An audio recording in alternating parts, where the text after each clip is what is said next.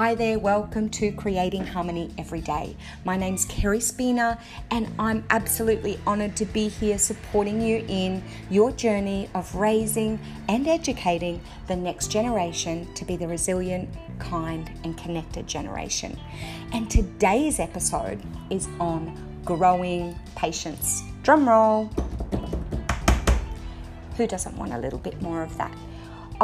In my world, over the past few decades, parents and educators all over the world chant the want and need for more patience.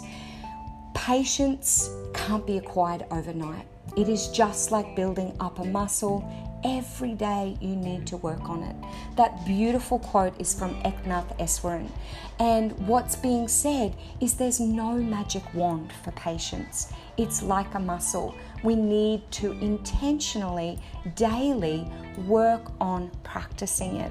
And that's what I love about patience. It's what I love about nurturing inner qualities of children, that it's a daily intentional thing. It's why and how we can create harmony every day. So why is growing patience important? Why do we want so much of it? Why is it, for me, in my world, the number one thing that we want to have more of? The thing we feel that is just out of our grasp and we'll never get it to the skill that we want it. I believe we want it because of the way it makes us feel. Patience helps us to feel more calm and connected. And that's the very big why patience is so important and why I've dedicated this whole episode around growing patience. Patience brings more calm and connection. So that's why we want it. But why do we want calm and connection? Because calm creates safe and brave spaces for our children. Calm creates and patience creates calm, and calm creates safe and brave spaces for our children to be themselves, to show who they are, to have a voice, to be okay to make mistakes, to be in an environment that empowers them to be themselves. That's what calm creates. And patience brings more connection so that children and that we feel seen, heard and valued. So we can come back to our daily practice of patience because it brings more calm and connection, and because of what that gives us, safe and brave spaces for ourselves and for the children in our care. Patience is a virtue and a character strength that helps us to slow down and practice mindfulness. How beautiful. It helps us to tune in and work at our own natural pace and not be pushed and pulled by outside influences. And we know the push and pull of outside influences. We know the time restraints and the timelines, and we know we need to be here and there. We know we have outcomes to achieve. We know there's things we need to do. So what I love about growing our patience is it helps us to work in our own natural pace. And it's really important to honour your natural pace and the natural pace of others. For myself, my natural pace, I move quite firm and fast, quite steady and fast, but purposefully. And I've got family and friends who move a lot slower than me. If I pass them a passage to read, they may take a long time to read the passage. You pass me a passage to read, I like to do it a lot quicker and feedback and respond a lot faster. So we all have our own natural pace. It's not to say that we can't slow down and we can't be patient, but our own natural pace is what we need to honour for our own values and virtues, so that if a colleague's after something, can you send it over, and you feel pushed and pulled, you can put in healthy boundaries. I won't be sending that over now. I need to look at it. I'll get it to you in the next 24 hours. And that's honouring your own natural pace. So it allows us to respond to life's challenges rather than reacting to them. And this is what patience brings. It brings more love, more calm, more peace, more acceptance and connection into our lives. So that's the big why. The big why is creating safe and brave spaces for our children and ourselves. So how do we do it? We do it through modeling patience. And a simple and effective way, although simple doesn't mean it's easy to practice, it's an intention for daily practice, is to encourage patience in your tone and your body language. It's said in the coaching world that non-verbals are 93%. So that's a massive amount. So our tone and body language send the message of what we're saying. So our body language and our tone send the message of what we're saying. So our body language and tone send the message of what we're saying. So our body language and tone send the message to what we're saying.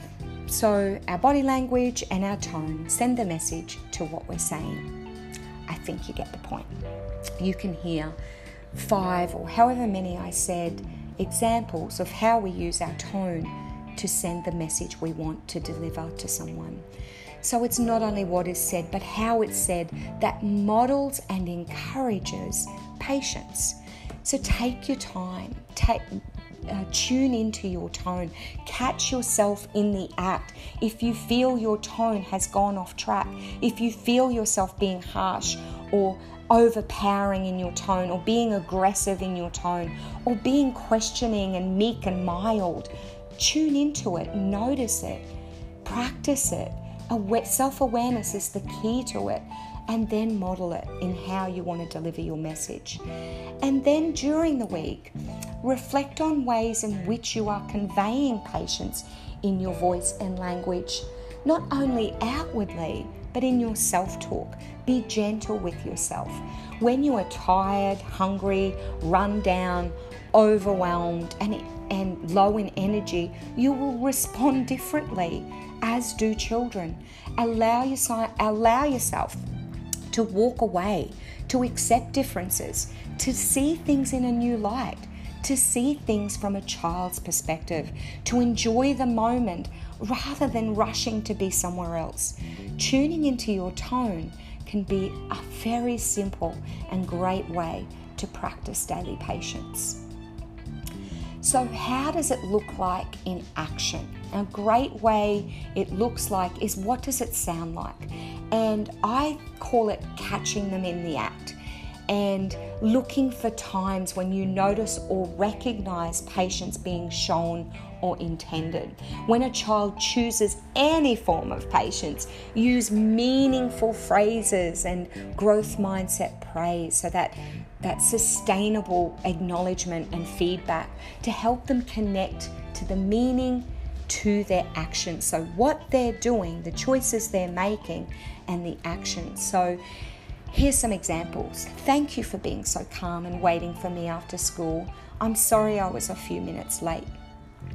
Thank you for showing patience with your sister when she came over and played with your new toy. That was a kind thing to do. Thank you for waiting so patiently and peacefully. I know you were really, really hungry, and I appreciate that you did not whinge or complain. It really helped me. Thank you for your patience in helping me to slow down and take my time. I feel nice and calm now. Thank you for your patience while I was speaking on the phone. That was a really important phone call to me, and I could see you waited so calmly, and it means a lot that you helped me out. So you can see there's ways that you can praise, give meaningful, descriptive feedback to help a child and to help yourself notice when children are being patient. And what it does is it powers up this really positive energy. It brings connection. You connect in that moment. It's a beautiful, positive communication tool to catch children in the act using this type of praise, using growth mindset praise. So another thing is time for yourself, to have more self-care and to give back to yourself, to honor your own well-being. And notice where in your day you can fill your own cup. Now, I know this question's asked lots of times in lots of books, in lots of workshops, in lots of frameworks. How do you fill your own cup? It just starts to, like water runs off a Teflon frying pan. We want it to stick. Start actually asking yourself that question and being honest with yourself. Start when you ask yourself the question, how can I fill my cup? Really mean it. Treat yourself like you treat the children in your life. Where in your day can you give back to yourself? What does it look like? What does it sound like? It could be your self-talk. What does it feel like in your body? These are the things that are going to give you the energy you need. And when you fill your own cup, you cultivate your own well-being, your emotional well-being, your physical well-being, your mental well-being, your social well-being. You feel better from the inside out. And when you feel better from the inside out, you act better, you respond better, you are way more patient. You respond rather than react to life's challenges. And the next thing is, what do you value? Rather than looking at, I need to practice patience, power up what you value, your values. What are the things that matter to you? Notice them, live them, breathe them.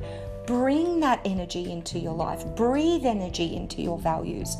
When you are aligned to your values, you are living true to your authentic self. You are being who you are and what the world needs. That will help you bring out the best in yourself and the people in your care. And then reflective questions, another way to model patience. I want to share with you that reflection is so important. We are consumerism junkies. I am a lifelong learner. I consume information daily.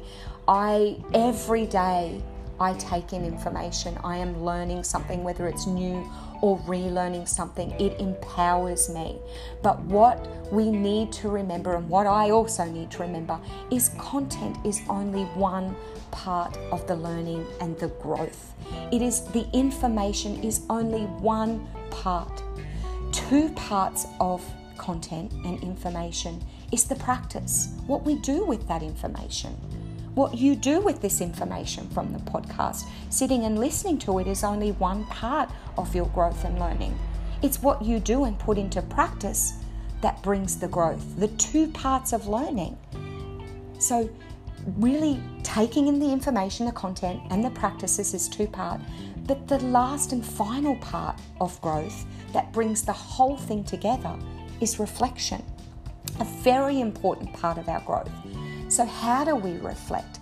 And I want to invite you to have some reflective questions around patience. How has being patient helped me today? So writing it down, asking yourself the question. I know how it's helped me. It's helped me feel more calm in my body. I feel a better person when I'm patient. I feel happy. I feel that I love people. I want to help people and support people. I feel I want to support myself. So that reflective question, how has being patient helped me today? How has it helped others? How do I encourage children to be patient? And then another question is, what frustrates me most? So what gets in the way? Find those blockers. Make sure you know they're there, those roadblocks. What frustrates you? What are your frustrations? I know some of mine. And when we get to know them, treat your frustrations like a friend, that we're not pushing them down and stuffing them down. We're bringing them to the surface. They can't control us anymore. When we know our frustrations, we can sidestep, or we can go through them, we can feel them, move through them, and respond how we want to respond rather than react. We can be more patient. We can be our authentic self. So, lucky last reflective question, how do I feel after I take time for self-care? So how do you feel in your body? How do you feel in your mind? How do you feel in your heart, your soul?